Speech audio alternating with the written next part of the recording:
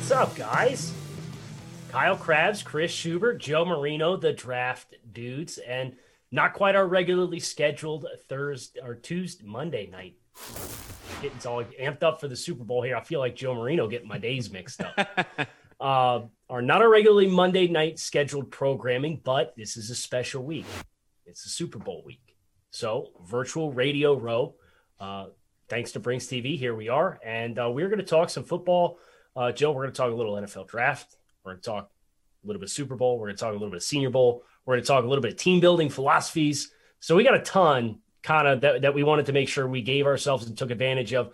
But I don't want us to fall into the same mistake that we always do, which is say, oh, we got all this stuff. We get an hour. It's plenty of time. And then we look up and it's 7:58. And lo and behold, we only got through half our punch list. So, Chris, that's where you come in today. Keep this ship headed in the right direction, my friend.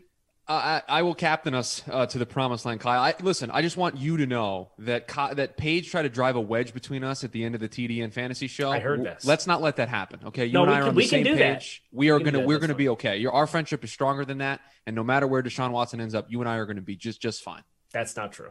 Okay, at all. All right. I think the reality with that, though, is while I think both teams should be all in on getting Deshaun Watson, you're okay if you don't. The Jets have the number 2 pick in the draft. They'll get Justin Fields or Zach Wilson. The Miami Dolphins have Tua Tagovailoa. So while Deshaun Watson should be the apple of all of these teams' eyes, you're okay. It'd be okay if you don't get him, so we can still be friends. Do you hear what Dan Patrick said today? I did. He said Zach Wilson will be QB2 is the source of what he was told, and Dan kind of challenged his source on it. And Dan said his source said you can ask and poll any number of executives across the league. Zach Wilson expectation to be QB2. All right, well, guys, I got to go. I got to go order my Zach Wilson Jet jersey. I'll see you guys at at the end of the show. Go have fun, and I'll go get my Deshaun Watson. It'll be great.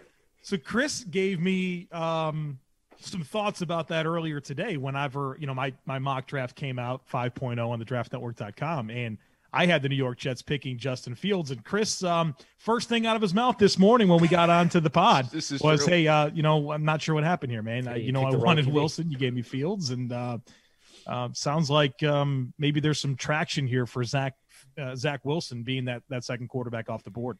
And it's not as crazy as it sounds, right? Because you think about the precedent that we've seen in recent years and quarterbacks who have a really strong final year on their resume.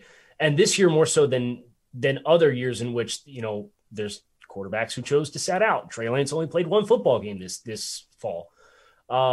We've seen this happen.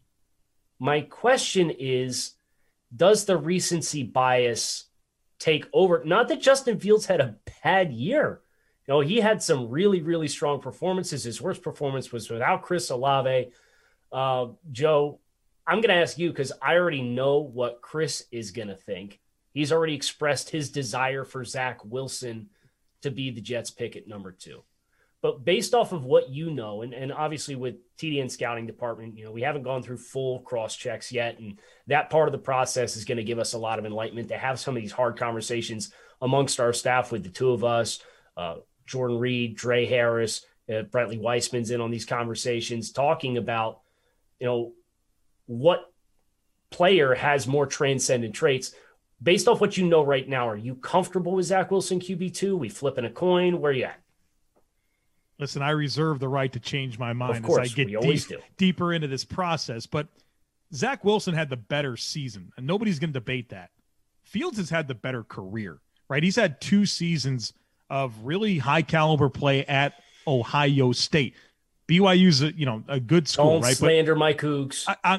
Don't listen, do it. Listen. Ohio State, it's a higher level of competition, right? Okay, I think they're more consistently going up against defenses that are more challenging in the Big Ten.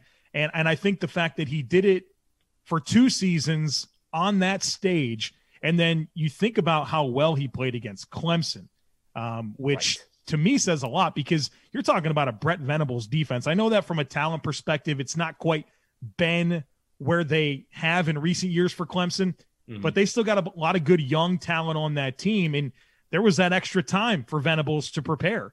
And I remember this was one of my favorite talking points last year with Joe Burrow and how with the extra time to prepare, Joe Burrow and that LSU offense really took it to the Venables defense. And I think the same thing applies here, where Justin Fields and that Ohio State offense, despite the extra time, was able to go out there and really do some things that you don't typically see happen to a Clemson defense. So right now I'm just more comfortable with Fields. And the injury history, I think we overlook a lot of that with Wilson, where prior to this year there was kind of a long list of stuff. So I'm in on Fields personally, but the NFL could very well take Wilson with that second spot.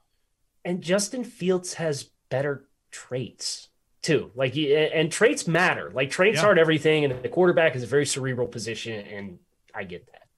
But you look at Justin Fields and physically what he's capable of, he's built much more dense to take more wear and tear than what Zach Wilson is. I think he's got a better arm. Zach's got a great arm, but I think Justin Fields has a more natural, powerful, accurate arm when he's not throwing on his platform in the pocket. So, so many of these quarterbacks that have success right now and come in and have success early, their early success is attributed to they win outside of structure. And I think Justin Fields, his traits will allow him to win outside of structure with more consistency than what Chris's pick, Zach Wilson. Are we ready for some football? The NFL playoffs are in full swing, and it's conference championship weekend. And there's only one place that has you covered and one place that we trust, and that's betonline.ag.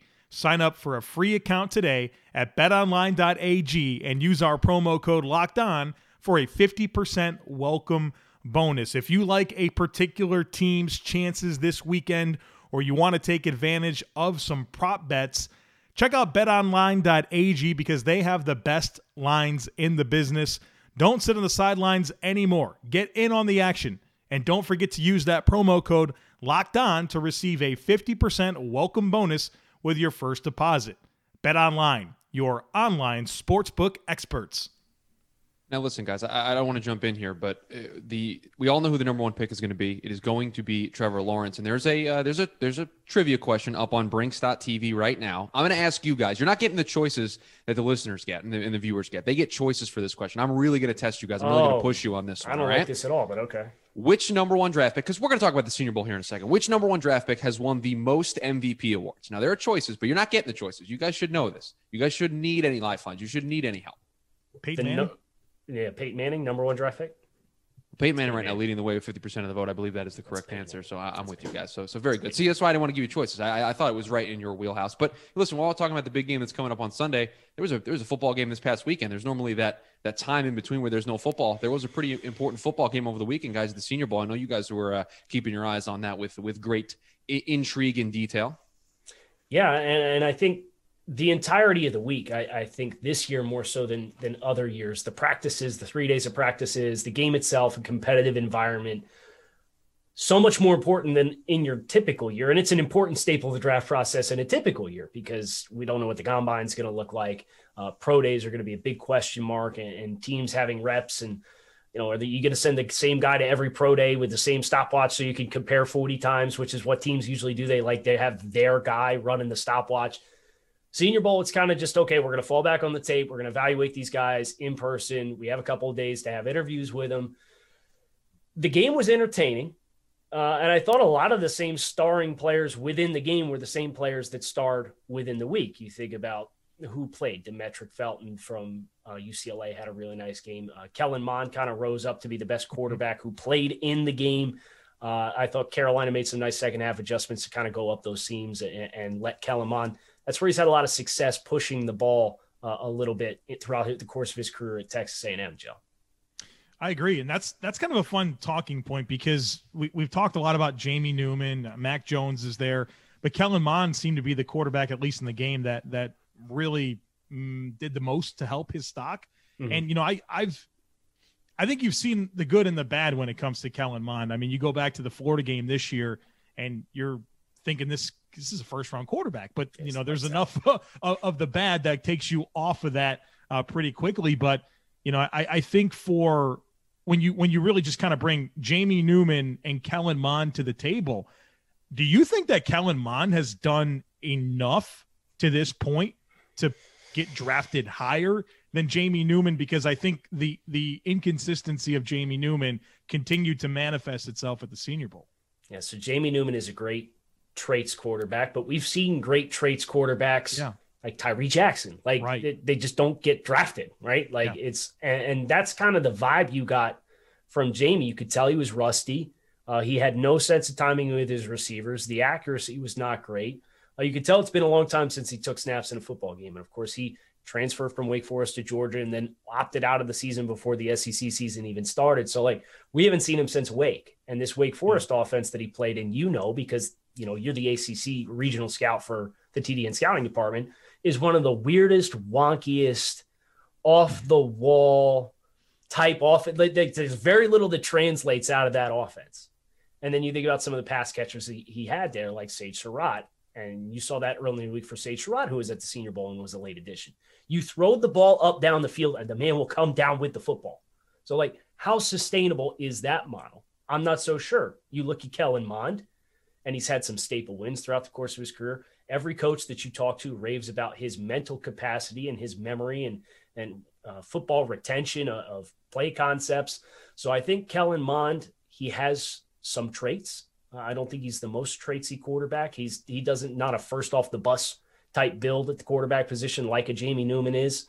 But I think Kellen Mond as a passer gives you probably a little higher floor because you know what you're getting versus Jamie Newman is a complete shot in the dark right now. You mean to tell me that, like elongated mesh points and, quarterback run that's also an RPO built into, that's not the future of offense in the NFL? Not even elongated mesh points. It's like mesh point, and I'm going to walk forward 5 steps to ride it out and then pull it. It's unbelievable. I've never seen anything like it. I want to bring up 2 defensive players from the Senior Bowl just to get us away from some quarterbacks here. And these are both players who really didn't play in 2020 that I thought did a good job this week. And one of them is Hamza Nasr-Al-Din, the safety from Florida State. And he played a couple of games at the end of the season. He tore his ACL in November of 2019. And it took him a long time to get back. And he only played a couple of games for Florida State this past year. And, I thought of him as a first-round guy last year. And then obviously the knee injury and then not really playing, he certainly lost some sizzle. But I think in terms of practice, he looked back to me. He showed some really good mobility and coverage, that physicality that you want taking on tight ends and being physical with them, but also being able to turn and run and get himself in position to disrupt at the catch point. When you think about positionless sub-package players, and really last year, Kyle Duggar, Jeremy Chin, a couple of Senior Bowl guys, they really were the new mold for that type of thing, and how frequently the NFL is played in sub. And you want these versatile guys that can, line up over tight ends and take away running backs and play in space, but also maybe play into the line of scrimmage a little bit. Hamza Nasr-Al-Din's really going to be that guy this year, and he's a unique player because I don't know that there's a whole lot of other guys that I envision for that role, but to see him play and look good was big for him. And then the defensive tackle from Washington, I'm going to butcher his name, Levi Owunzariki. I'm sorry if I said his name wrong, but a guy that didn't play in 2020, but I know he had an injury and those types of things during the week, but I thought early on we got a chance to see him play. And I thought in the one-on-ones, he showed some pass rush ability and some quickness off the ball that, you're looking for that interior pass rush in the NFL. And we're looking for defensive tackles in this year's class. I think it was good for both of those guys to go out and compete and have some really good flashes to kind of regain some of the momentum that they had before they were limited when it comes to games in 2020. So what's interesting, you talked about positionless defenders. And I think what was most fun about that dynamic of last year's draft class was the Isaiah Simmons factor. Isaiah Simmons is sitting there and he's consensus top 10 prospect in this year's draft and everybody's raving. And then you get a little bit of the criticism. Well, is he a linebacker? Is he a safety? Are you going to play him at Mike? Where are you going to play him? Well, he ends up going in the top 10 and he struggles. Mm-hmm. And you get the 2 guys who went later in Jeremy Chin and Kyle Duggar, who are the 2 Senior Bowl guys.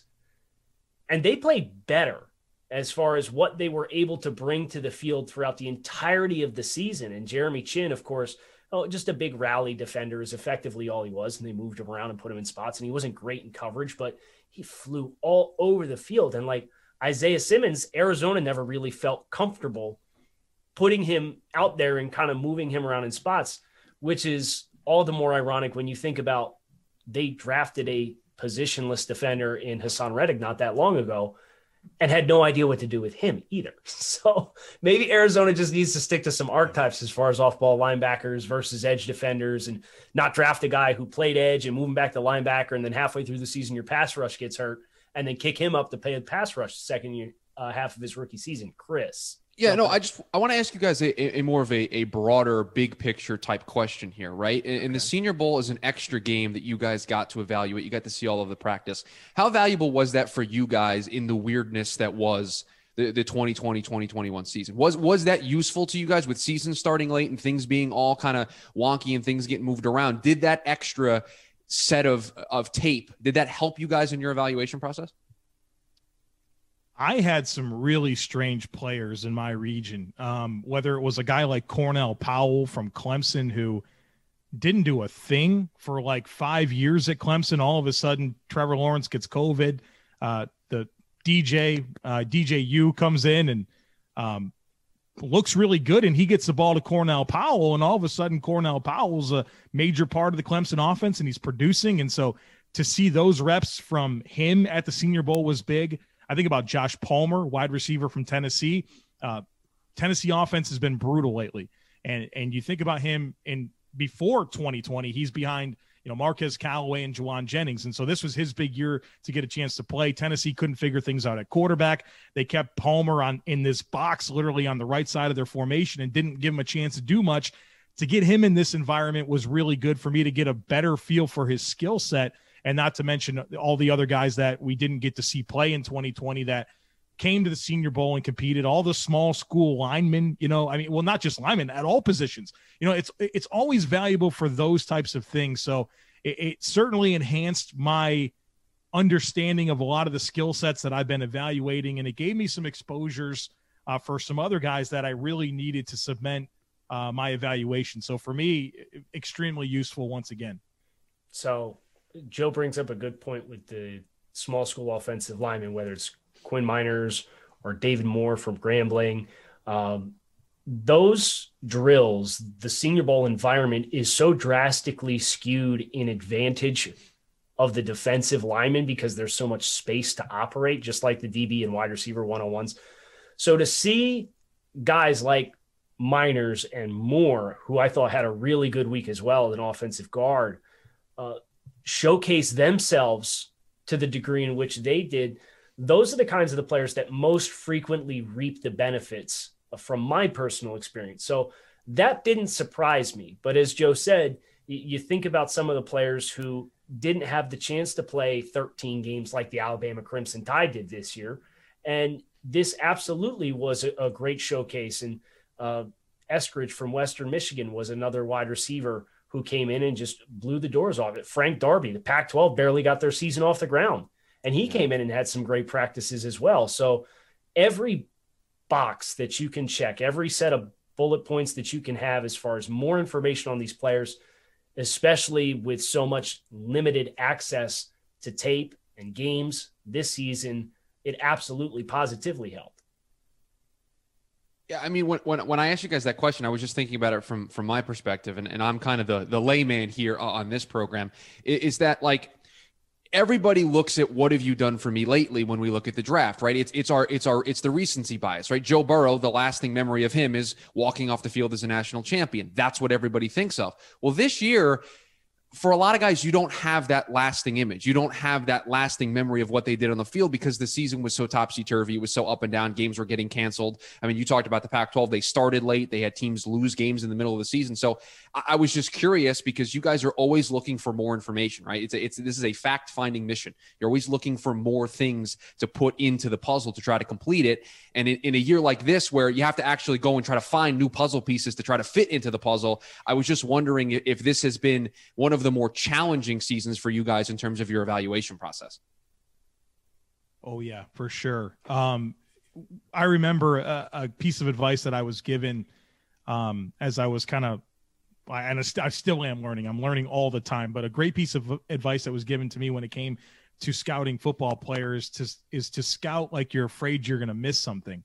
And when you apply that information to this year, when you don't have your normal exposures and sample size that you are comfortable with, it really challenges things. And for me, I go to the players that opted out, and it's hard to project growth when they didn't play, right? It's almost impossible to do that. And it's like, you have to come to this understanding that you have to leave them how you found them, because you can't assume that they got better at critical things that were issues.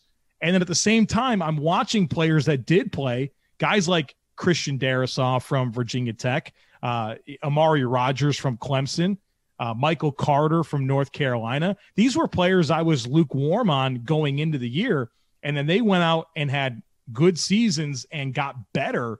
And my perception of them is much more favorable than it was in, June and July when I was getting my initial notes down on these players. So you kind of put all that together and you acknowledge that, yeah, there are some real challenges here, but there's a lot of really good benefits as well from the players we did get a chance to see that normal workload. So it's difficult for us. I'm sure it's difficult as well for teams. Well, and that volatility with summer scouting, we see it every year, Joe. You and I together, between what we did at NDT scouting and what we do with TDN that we've been working on for a few years now, we've been doing summer advanced scouting ahead of players' senior seasons for 4 or 5 years. 2016. Now. Since 2016. So, yeah. And how many players do you come into the season, you say, this guy's got a little something to work with here. I think this guy's got the traits to be a first-round player, and he played at a really high level. And then, there's the glass ceiling or the plateau, or he gets hurt, and he totally sees his stock and his play just kind of fall off the cliff. I can think just off the top of my head, Tyler Biadasz, the center from Wisconsin, is a great example of that. He was considered a first-round prospect, and then he came back to school. Medicals ended up being a problem for him. He gets drafted in the 4th round by the Dallas Cowboys. This happens every year, every single year. So that volatility is going to create some really interesting strategies from all 32 franchises as far as how they choose to value this year's draft assets and this year's draft picks. And I think if we wanted to get into a transition into talking about the big news from the weekend, you could talk about some of the teams like the Carolina Panthers, who have the number 8 overall pick in this year's draft. And they were willing to send that to Detroit for a 32-year-old Matt Stafford because obviously they need a quarterback, but perhaps the volatility of what this draft class looks like. And Joe, you can pull up the draftnetwork.com and look at the top prospects in this year's class. How many of the top 15 did not play football this year? So the perceived top prospects, a lot of them didn't give you the sample size in 2020 to work with. So you're flying blind on a lot of these guys, the Caleb Farleys of the world, the Micah Parsons of the world. Greg Rousseau's no longer ranked up there for us, but there was a perception of him coming into this season that he was going to be a top 10 prospect. I like what you said there about the Panthers being willing to trade number 8 for a 32-year-old quarterback. And it kind of leads to a question that's been on my mind. And I feel like we ask this question every year, but for different reasons. Do you think this environment is going to lead to more trades or less trades? Because there might be something to the Lions being okay with taking getting all their advances down the road. Yeah, we don't need a thing this year. Well, we'll get a 3 or whatever they got. But yeah, we want that first round pick in 2022, in 2023. Most of the time, teams want the return now. And that's what, when we go to the Watson conversation, we always come back to the Jets and Dolphins. That's because they have the multiple first round picks right now to give up. But maybe that's not all that appealing given this environment. Well, I think that's something we've been anticipating is some of these teams that are more risk adverse, who maybe have stability within their franchise, and that can come with success, or that can alternatively come with everybody's brand new on a brand new spanking new contract that you're going to be there for a while, like the Detroit Lions. You're not in a rush to win because you just signed your deals. So you have plenty of time to get your assets in place and build up your roster. So a team like that with stability, I wouldn't be surprised to see some of these teams punt down the road, trade out of the first round, say, we'll take our assets, we'll take our first round pick next year. We'd rather pick at 50, and into which you're probably into a range where you'll have more Senior Bowl guys on the table who you have a more thorough evaluation on. I'd expect a number of teams do this. So I think this will promote more trade backs. But the question is, who are going to be the buyers who are eager to jump up and take some of this early capital, whether that's the Washington football team, who appears to be very aggressively in the market for a quarterback. The San Francisco 49ers, they weren't super in on the Stafford market, but could that be because they want Kirk Cousins, which we heard a little bit about on the Twitter timeline today? But that could also mean they really like one of these quarterbacks like Zach Wilson, and they would say, hey, if we can go get Matt Stafford for a discounted price, great. But if we're going to spend big, we want to go get a young quarterback to put in here with our young roster. You know what all this kind of means? And this is, I feel bad for the teams that are going to do this. Guys like Andy Dalton, guys like Tyrod Taylor, maybe even Ryan Fitzpatrick. These guys are going to start for team because they have to. Yeah. Because we don't have 7 first-round quarterbacks to fill all these needs. And every time a quarterback gets traded, a need for a quarterback is introduced. So it's going to be interesting because not everyone's going to be able to solve their quarterback need this year with like their guy for the future. And I think the amount of teams right now in the NFL that can say we got our guy for now and for the foreseeable future, it's a pretty small list. RockAuto.com is a family business that's been serving auto parts customers online for 20 years. Go to RockAuto.com to shop for auto and body parts from hundreds of manufacturers. They've got everything from engine control modules and brake parts to tail lamps, motor oil, and even new carpet. Whether it's for your classic or daily driver, get everything you need in a few easy clicks delivered directly to your door. The RockAuto.com catalog is unique and remarkably easy to navigate. You can quickly see all the parts available for your vehicle and choose the brand, specifications, and prices that you prefer. Best of all, prices at RockAuto.com are always reliably low, and the same for professionals and do-it-yourselfers. Why would you spend up to twice as much for the same parts? Go to RockAuto.com right now and see all the parts available for your car or truck. Make sure you write Locked On in their How Did You Hear About Us box so they know that we sent you.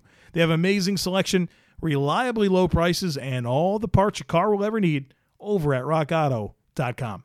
You're unique, and so are your taxes. TurboTax Live has experienced tax experts who listen to you, learn about your unique tax situations, and answer your questions. And on top of all that, they can do your taxes from start to finish. Maybe you started investing and want some reassurance from an expert that you're doing things right. Maybe you're now self-employed and need some expert advice on what qualifies as a home office deduction. Or maybe you'd rather have an expert file your taxes for you so you can focus on what matters most. No matter what your situation is, TurboTax Live tax experts can answer your questions, give tax advice, review your return before you file, or even just do it all for you. TurboTax Live gives you confidence that your uniquely you taxes are done right. Intuit TurboTax Live. File with the help of an expert or let an expert file for you. Well, do we want to transition from there and talk about something that you had sent through in our chat today about Bucky Brooks and Bill Barnwell and kind of this theory of cycling quarterbacks and treating it more like a college program where you get guys for 5 years and just move on to the next economic option? Can we just really quick discuss how in the pre-show meeting we were like, okay, we'll go here, we'll go here, we'll go there, Senior Bowl, draft, Watson, and then Joe, I don't know, 10 minutes beforehand was like, hey, found this, guys, we should talk about this. Just last minute, I'm like, thanks, Joe. Really great topic that we're going to try to fit in here. We normally do takes on takes. We do takes on Mondays, right? And so, like, I thought this was a fun take to deal with, right? That Bucky Brooks certainly didn't ask us to do, but I think it's a good discussion. But we have thought, really, so we got to really fits in with, kind of the philosophy stuff we've been getting into lately. So, Joe, you brought it to the table. You're obligated to set the table. Yep, it's all on you, man. Oh, really? Chris is the table setter here, you know? No, not you are the one that brought it up. I mean, if you want me to set the table, I'll set. Yeah, I do. I do want you to. Okay, so I'll take it from here. No worries. This was a story that originally Bill Barnwell, I think, wrote back in 2018. And he reheated it, I think, on Twitter over the weekend or something, probably just in the wake of the Stafford news. And I'll just read you the tweet and we can go from there. He said, in related news, here's an article I wrote from 2018 about how teams might consider cycling through rookie contract quarterbacks.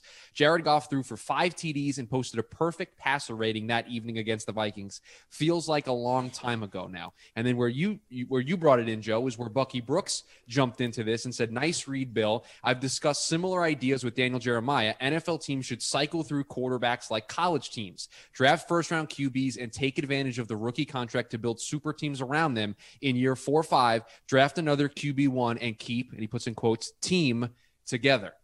I think you guys know where I stand on this, so I'll let you guys go first. Can I talk about what I like about this first? Sure. Because there's a lot of before holes. you tear it to shreds. Apparently. Yeah, because I think there's a lot of holes to poke in here. But what I do like about this is we say this so many times. You can't cling to a mistake at quarterback. Like, that's the worst thing that you can do. I don't care if you take quarterbacks in back-to-back years in the first round or anything like that. Like, keep searching until you find your guy. But so what I do like about this is it doesn't promote like, oh, well, we picked him in the first round. We got to give him every chance we can to see if he can be successful and, make aggressive trades to find weapons or trade up for a certain player because they're going to be what the quarterback needs to get our team where we want it to go. So what I do like about this is it does not promote that, well, we took him in the first round and we got to ride or die with him. Like, don't cling to mistakes. That's what I like about this. But did you have any, because I don't actually know where you stand on this, Kyle. I think I know where you are. Chris and I had a pretty spirited conversation about this. So can you give us a temperature feel here so we can know where you're at? If you have a quarterback, I can't justify letting him walk out of the building. Now, we've seen examples of quarterbacks who are willing to take less than QB1 in the league money to make it more friendly for a team to retain talent around them. Tom Brady did that for years and kept restructuring his deal and pushing it back and so on and so forth. But if you swing and miss and you get to year 3 and you're like, I don't know if this guy's the guy or not, Sam Darnold. Mm-hmm. And your team's probably going to be in a position to draft another quarterback, in which case you need to draft one. But to kind of have the statement of, I'm not going to pay a second contract to a quarterback, for some of these quarterbacks, it's asinine to suggest that. Yeah. Because, first of all, if the quarterback's good, how often are you going to be in position to draft a QB1? It's a great question. That was one of my biggest thoughts. Yep. You're just going to take a QB6 at 28 overall and assume he's going to be plug and play and you'll be fine. And it doesn't work like that. Right. So, and the other thing that I think about is we're now entering into a new era on the AFC side of things, where the quarterbacks who are in the divisional round, the final 4 in the AFC, who are the quarterbacks, Joe? It was Patrick Mahomes, who was drafted in 2017, and 3 of the 5 quarterbacks drafted in the first round of the 2018 NFL draft. Go back 15 years before that. How many quarterbacks were in the conference championship game? Every single year. It was Tom Brady and Ben Roethlisberger. Peyton Manning. And it's like you had a short list of 5 guys who were playing in the conference championship game. So having that continuity at the most important position in sports, I think it's worth it, even though if it does force you to make more changes around him in the supporting cast that he has.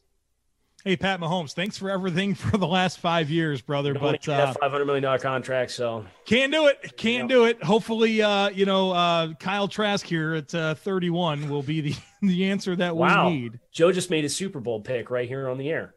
No, I didn't. You said 31. No, well, because it was a hypothetical. Listen, if you want a Super Bowl pick, I'll give you a Super Bowl pick. But the spirit of what I'm trying to say is and maybe it can't be a hard and fast thing, right? Where if you do get Mahomes or you do get Watson or Brady or whatever, Rodgers, you roll with that player, but that's not what they said, right?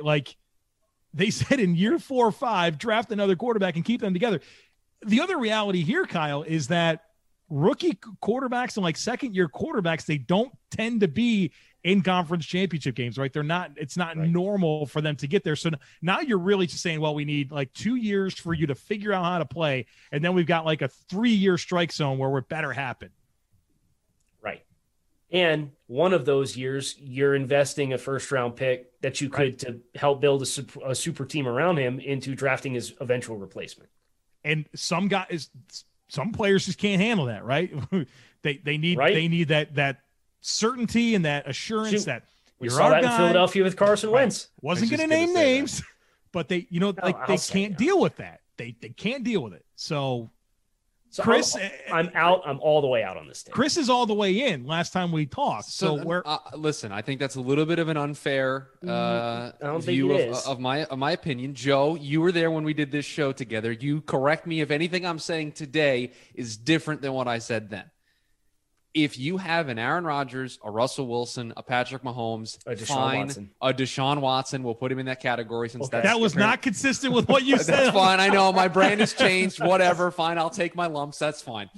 If you don't have a quarterback in that tier, then yeah, I think you should strongly consider this, because I think, guys, what happens is teams get this FOMO. They get this fear of the guy going elsewhere and succeeding elsewhere, and it compounds the mistake. Like Joe mentioned, this allows teams to admit that, hey, we made a mistake, let's move on and not make this situation worse. That's what I like about this. Let me give you guys a hypothetical real quick and just go with me here. If Lamar Jackson didn't win a playoff game this year, in his first 3 seasons, he wouldn't have won a single playoff game, right? The insufferable takes. He would have entered this offseason, in which he was going to be eligible for a contract extension. If you're the Baltimore Ravens, could you see a scenario where they say, no, we're not going to offer Lamar a big contract extension because he hasn't won in the postseason? Is that a scenario Stafford that is plausible? Still doesn't have a playoff win under his belt. He just went for 2 2s at 32 years old, or 2 1s at 32 years old. Why are you yelling at me, man? I'm just giving you a hypothetical. Because it was in my mind. I could see a scenario in which they are not eager to set the market and they would have another prove it deal or another prove it year in year 4 before you decide we're going to give out the big money contract. Right. But him going into that year, he's going to be looking for what the new mark is, right? Or at least close to it. And I could see some hesitation to be like, are we sure? Now, he won that playoff game and he kind of alleviated those concerns, which I think were a little ridiculous to begin with. But those are situations that teams find themselves in. Yes, Kyle. That's Dak Prescott. And you know how I feel about Dak Prescott and whether or not he should get a long-term extension in Dallas. Prescott I'm not a should fan have got paid 20 months ago. I would have rather paid him when the market price was $34.5 million. And now you sat here on your hands and you waited and waited and waited and you made him play on the franchise tag. And if Dak Prescott comes back and plays like gangbusters and lights it up with CeeDee Lamb and Amari Cooper and Dalton Schultz, the tight end, who all of a sudden is this big thing, and Zeke Elliott looks more like himself and the offensive line is back healthy and he's passing for 6,000 yards, which was the pace he was on for the first 4.5 games before he got hurt. Do you think you're going to sign Dak Prescott for $34 million when the cap jumped back up? Or are you going to have to pay Dak $44 million a year? Yeah, he's going to ask for QB1 money, and I understand that. But it's a little different. Dak wasn't a first-round guy, and the first-round guys you treat a little bit differently because they have that 5th year, right? You have a little bit more control, so it is a little different. But no, I get your point. But listen, if you have a Mahomes, a Watson, a Rodgers, a Russell Wilson, of course, when those guys get to the window where you need to extend them, you extend talents that are that good. I'm not full bore into this strategy, right? I'm not all the way in on it, but it is something that I've considered because I think teams do kind of go down this road where they commit themselves to something without being 100% sure, and it does kind of set them back at times. Which is why I was just going to say, which is why the structure of the contract matters. Yes, it does. And what the Chiefs did with Patrick Mahomes is brilliant for the flexibility long-term with Patrick being able to say, I got my guaranteed money, and the Chiefs being able to see, we have the cap flexibility to get out of this at any point if it goes awry. Yeah, the Chiefs don't owe Mahomes anything beyond 2024. They can literally get out of the deal in 2023. They're in really good shape. 6 club options. But guys, let's look at the news recently. Compare that to what the Rams did with Jared Goff. You have to have a front office that's able to structure a contract in a coherent way that gives you that flexibility. Some GMs, some front offices don't do that, and then it puts you in a situation like Sean McVay and the Rams found themselves in. I was told the cap is just monopoly money and it's not real. That's not how that works, Kyle. No, you actually have to stand under the cap. I think something dangerous happened with the Goff Wentz group. Was that 17 or is that 16? 16, I believe. Okay, so Goff and Wentz in 16. For whatever reason, they both got extensions after year 3, right? Didn't have to. Still had year 4 and the 5th year option, but they got the extension after year 3. So guess what had to happen next? Mahomes and Watson, they had to get their money after year 3. So now here we are with this 2018 class. And for some reason, the Bills, the Browns, the Ravens, right? Because I think those 3 quarterbacks have entered, do we extend them discussion? Right. Now they have to make that decision when they really don't have to, right? The Bills don't have to decide to pay Josh Allen this offseason. But because this precedent has now been set that if you have your guy, right, that you have to pay him after year 3, like we've gotten into this dangerous position that we don't have to be in. But I feel like that's the precedent. I almost feel like you have to do it. So that's what makes me nervous. And if you're going to take if you're going to take care of the player, you know, you think about the rookie wage scale and what the salary distribution looks like for your first 4 years of that contract before the 5th-year option, which becomes this massive leap in salary and accelerate. Yeah, you're going to have quarterbacks that are pretty ticked off if they're playing year 4, they're playing for $8 million. Yeah. When if they got the extension, they'd be getting $35-40 million. And you have to wait for them to exercise the 5th-year option to see that salary really jump up to $20-25 million. Well, and the incentive for the team is it's never going to be less than it is today, right? So there's incentive to do it earlier, but let's be honest. Like, I love Josh Allen. I love what Lamar Jackson's being able to do. Baker Mayfield found himself this year, right? But do we really have enough information about any of those 3 players to say, here's $40 million a season? My guy. Shake and bake. But you going to pay him $40 million this offseason? No, I'm going to make him play next year. Are you going to do Lamar? You giving him 40? I mean, Lamar at least was a unanimous MVP in 2019 before. What about year. Josh? 1 year of elite play. The only one I would be ready to pay is Lamar because he has 2 years of a sample size. Okay. See, Fair Lamar, enough. I think would be like the middle of the list for me. Is Josh first for you? I think Josh is 1, Lamar is 2, and Baker's 3. But you could convince me of Baker over Lamar. Listen, guys. I just think I think it's important that, like, it's okay to say after year 3 we need more information, right? Like, and I think but is it? That's the are question. afraid Is to it do really? that. Is it really okay? Can the Bills say, "Hey, Josh, man, thanks for everything last year. We really appreciate it. You're our guy. You're our guy. We believe in you. But you know what? You're not going to get the same treatment that Goff and Wentz and Mahomes and Watson did. We need another year." Does that send the right message? Joe, they should just draft Kyle Trask at 28. There it is. There it is. Just cycle through. There it is, brother. We've come full circle.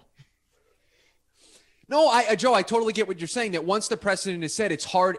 Listen, once Pandora's box is open, it's hard to close the box again. It's almost impossible. I hear what you're saying, but somebody's going to do it at some point, right? One of these teams is going to have to go down this road because, listen, I'll give you another example. In the following season, it's going to be Kyler Murray. And I don't think the Cardinals have enough information right now to make that decision. And I don't know if he has 1 year here in 2021 of elite play. Is that enough, right? That's the kind of situation that these teams find themselves in. And because Mahomes got paid, because Watson got paid, teams have to follow suit, or guys feel like they're not getting the respect from the front office and from ownership that they feel they deserve. So it is a very tricky situation that you find yourselves in. But again, you still got 2 more years of all these guys. Like Josh Allen, it could be a Bill for the next 5 seasons, 2 more years, and then 3 franchise tags, right? If you had to go totally, you had to play this game of chicken all the way out.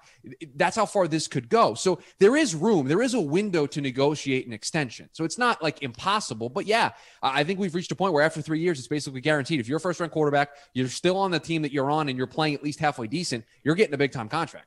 So is this like the Office meme where it's Brandon Beane, Eric DaCosta, and Andrew Berry? You know what I mean?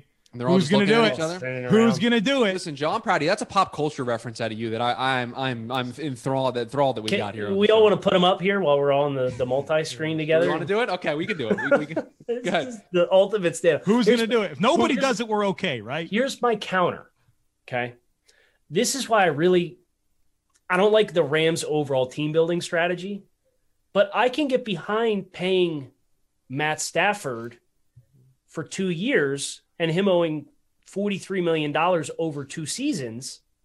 Maybe not if you had to give up a second one because the Jared Goff contract was so bad, but like to kind of tweak Bucky Brooks's approach here. Alternatively, instead of just drafting rookie quarterbacks or every 4 or 5 years to get one on a cheap rookie contract, doesn't it make sense to go trade for veteran quarterbacks and give up your one, and you take the guesswork out of trying to find a quarterback, and you say, hey, thanks for paying that contract 2 years with all that guaranteed money in the signing bonus. I'll take him on his base salaries and any roster bonuses you have instead. That deal gave me courage, to be honest with you, when I say the Bills should pay Josh Allen. because maybe in 3 years or whatever, if things aren't going well, you might have that type of opportunity. So I think that's an interesting tweak on what Bucky's proposition was of year 4, year 5, draft a QB1. I'm looking for the guy whose team is ready to have a fresh start. And I want to trade my first round pick for that guy instead, because if I'm a competitive team, I'm going to be picking in the 20s. And if I'm picking in the 20s and I can ship that guy out and get a quarterback who his average salary per year based on what his initial contract was is top 8 market money, but I've only got to pay him $22 million a year. That's a home run. So Kyle, you mentioned that you're a fan of what the Rams are doing in this regard. Are you a fan of giving away all of the first round draft picks to draft Jared Goff and then get rid of Jared Goff? I just want to make sure that we have a standard here of what. You want me to quote the numbers again? Is that? I think I had it because I used it. I sourced you from it. I think it's 4 firsts, 3 seconds, and like 3 thirds. So they traded 2 1s, 2 2s, and 2 3s to trade up to 1 to get Jared Goff in 2016. He was abysmally bad in 2016. There was that spark with McVay at first, and then we kind of hit the glass ceiling. And now they've spent 2 1s and another 3 to replace him 5 years later. So you're literally talking about 4 1s, 2 2s, and 3 3s for a 5-year investment at quarterback, and then getting out of it after you gave him a contract extension. That's some good cap management and draft asset management there. It's wild to me that the team's been as good as they are. But they're probably going to be good next year too, right? Like they're in a really good position for like a 2-year stretch to have a window at this. Is it fair to have questions about the defense though? Because like personnel wise, they got 2 good players, and that's not fair because they probably have 4 good players. They're going to have some less because John Johnson's a free agent, right? And you can't bring him back from a cap perspective. Taylor Rapp and Jordan Fuller are going to have to start at safety, right? That's just going to have to be the deal there.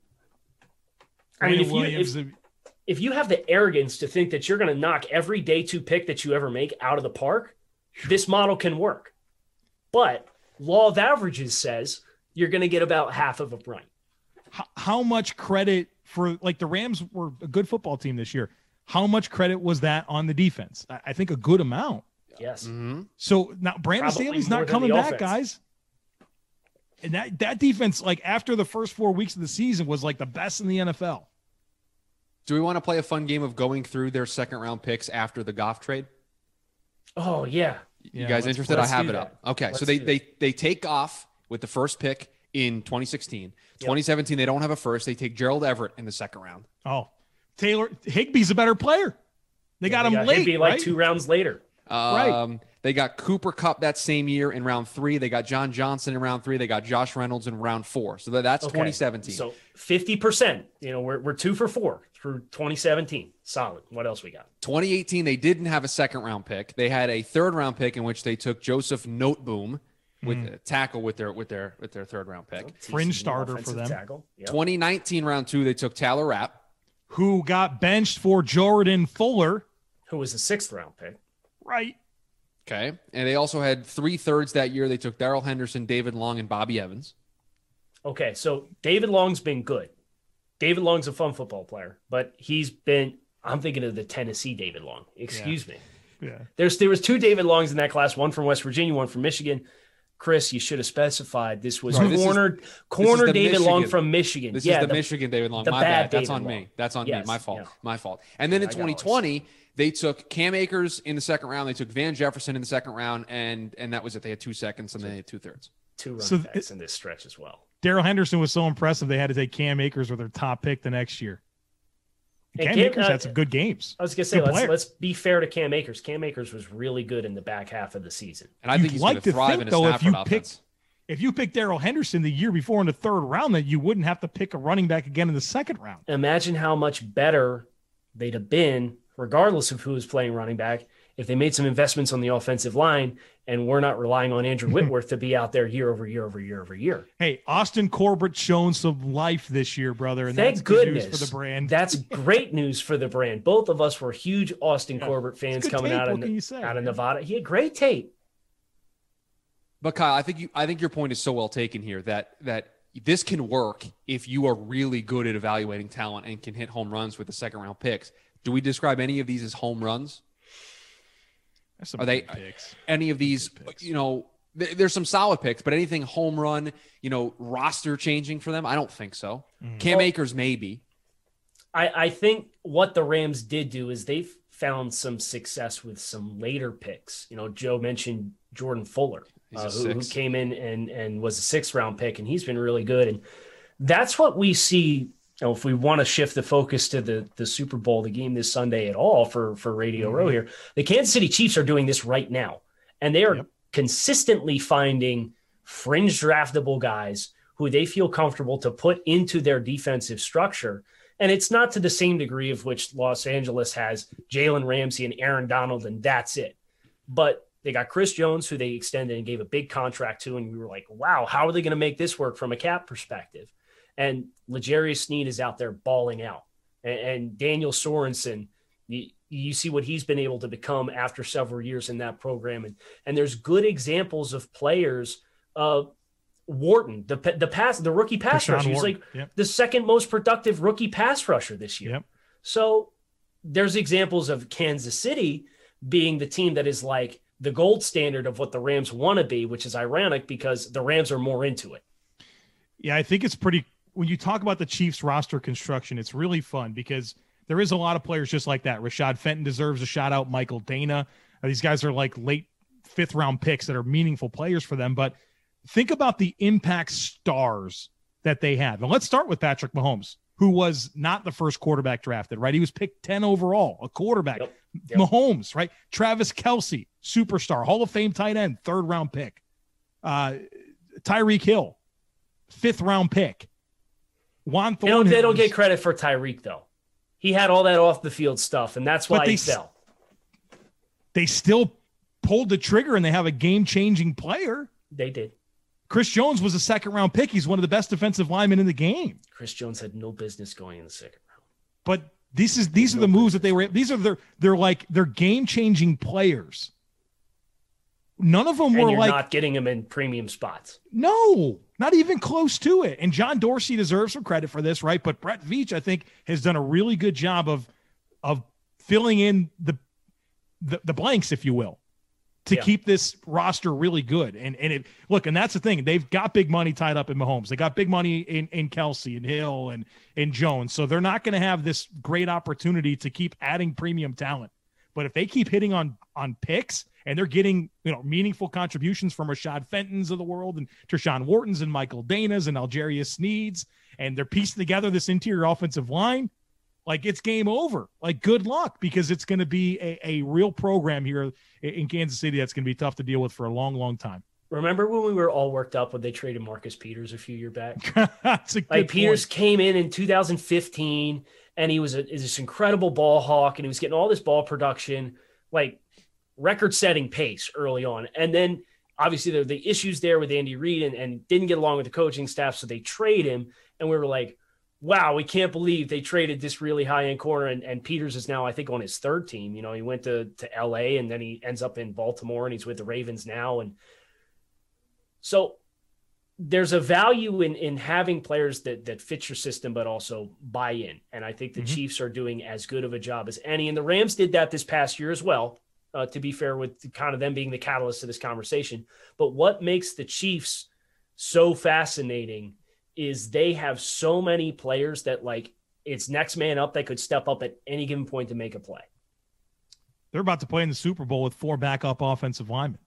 The AFC Championship game with 3. Didn't matter, right? Like, I mean, credit to Andy Reid. Dude is unbelievable. I think, like, what he's been able to do in Kansas City has certainly helped cement his legacy. But when you look at his ability to develop not just players but coaches, and he always wins, and he's had success in 2 different places, I mean, hats off to Andy Reid. He's unbelievable. And guys, what I love about this Super Bowl matchup, and it's easy to get lost in Brady and Mahomes, but you guys are talking about the roster building on both sides for both of these teams is something that other NFL teams need to be taking a look at, because it's easy for the Bucs to look at, oh, they got Tom Brady and that took them over the top. Look at the rest of that roster. The rest of that roster is loaded with talent that they acquired in the draft via free agency. They took guys that needed a change of scenery, that needed to go someplace else. JPP, Sue. I mean, they did this with a bunch of different guys. Just the roster building here is, I think, the most fascinating thing to me. And then you piggyback off of that, and obviously Winfield Jr., his availability is kind of up in the air, but he was such a huge addition to a defense that had such a great front seven, and they have this mold at corner where they want these big, long, physical guys that beat you up on the line of scrimmage. And when you have the kind of speed on the second level of the defense that they do to be able to play in some of their base fronts, I think that's the most exciting proposition of this matchup for me, is thinking about, if Kansas City tries to go condensed sets and they're going to have a tight end with his hand in the dirt, Tampa can play in base defense because they have the speed between Levante David and Devin White at linebacker to cover enough ground to really avoid being put in conflict by some of those situations. So that chess match when Kansas City has the ball is the one I'm most excited about in this matchup. I think the X factor in this game is Juan Thornhill. Really good deep safety for Kansas City. And what he does such a good job of is breaking towards the sideline on deep balls, right? Like, he disguises his intentions, and his ability to cover ground, track the ball, and get to the catch point is really special. And you think about the way that Tampa likes to attack defenses with their vertical passing game. If Thornhill is going to be on his game, some of that stuff might not be available like Tampa wants it to. So he to me is a real X factor. And then they obviously get Honey Badger, kind of rat in the hole type player, and let him freelance a little bit. And I mean, they're so sound, and I love what Spags has been able to do from a scheme perspective with this group. I know that they give up some yards, but it's been a top 10 scoring defense the last 2 years. And from a scheme perspective, they really can do a lot of different things. Can I give you a defensive X factor on the other side of the ball? Please. Since this will be our kind of closing thoughts here. We got to make an official pick too, right? We still got Thursday. Okay. All right. I don't want to rush it. Okay. All right, I'll give you the extra couple days to think about it. Great. I'm going to need them. Me too. Yeah. You know what? I'm actually kind of glad we're going to have more time so I can make this decision. Defensive X factor on the other side of the ball. Joe, how many backup offensive linemen are playing for the Chiefs in this game? 4. Who did the Tampa Bay Buccaneers just get back for the NFC Championship game along their defensive line? Vita Vea. So all 350 pounds of them. Vita Vea has really unique size, first step quickness, penetration ability. He's traditional nose, but he's got a little bit more to him than that. So you think about the Chiefs having all of these backup offensive linemen. Best way to impact the quarterback is interior pressure right in your face that's going to disrupt your ability to see the field. If Vita Vea can play a lights-out ball game, whenever he's on the field, I think he's the defensive X factor. You mentioned Juan Thornhill for Kansas City on defense. I think my Tampa Bay defensive X factor would be Vita Vea and his ability to push the pocket, take advantage of playing against a bunch of backup talents. And if he can take over the line of scrimmage and collapse the pocket into Mahomes' lap, I think things get real interesting. Today's episode of Draft Dudes was brought to you by 1010. 1010 is an exclusive collection of 10 one-of-a-kind engagement rings designed by 10 of the most distinctive designers working today. Using only diamonds responsibly and sustainably sourced from Botswana, 10 design masters have each produced a uniquely beautiful diamond ring, launching exclusively on January 18th at BlueNile.com. This exciting limited edition collection of diamond engagement rings launches on January 18th, and you can view it exclusively at BlueNile.com. That's going to do it for us here today on the show. Draft Dudes really had a great time here, kind of going along. We always joke about needing a little bit more time for the programming. We got it here. Virtual Radio Row all week long. So make sure that you are staying plugged in with what we are doing, the live programming that we have. We have a bunch of great talents. There's going to be a bunch of great guests throughout the course of the week as well, building up to the big day itself with the big game on Sunday. So Kyle Krabs, Joe Marino, Chris Schubert, thanks as always for tuning in to this live episode of the Draft Dudes podcast. We'll be back again on Thursday, and we hope to see you then.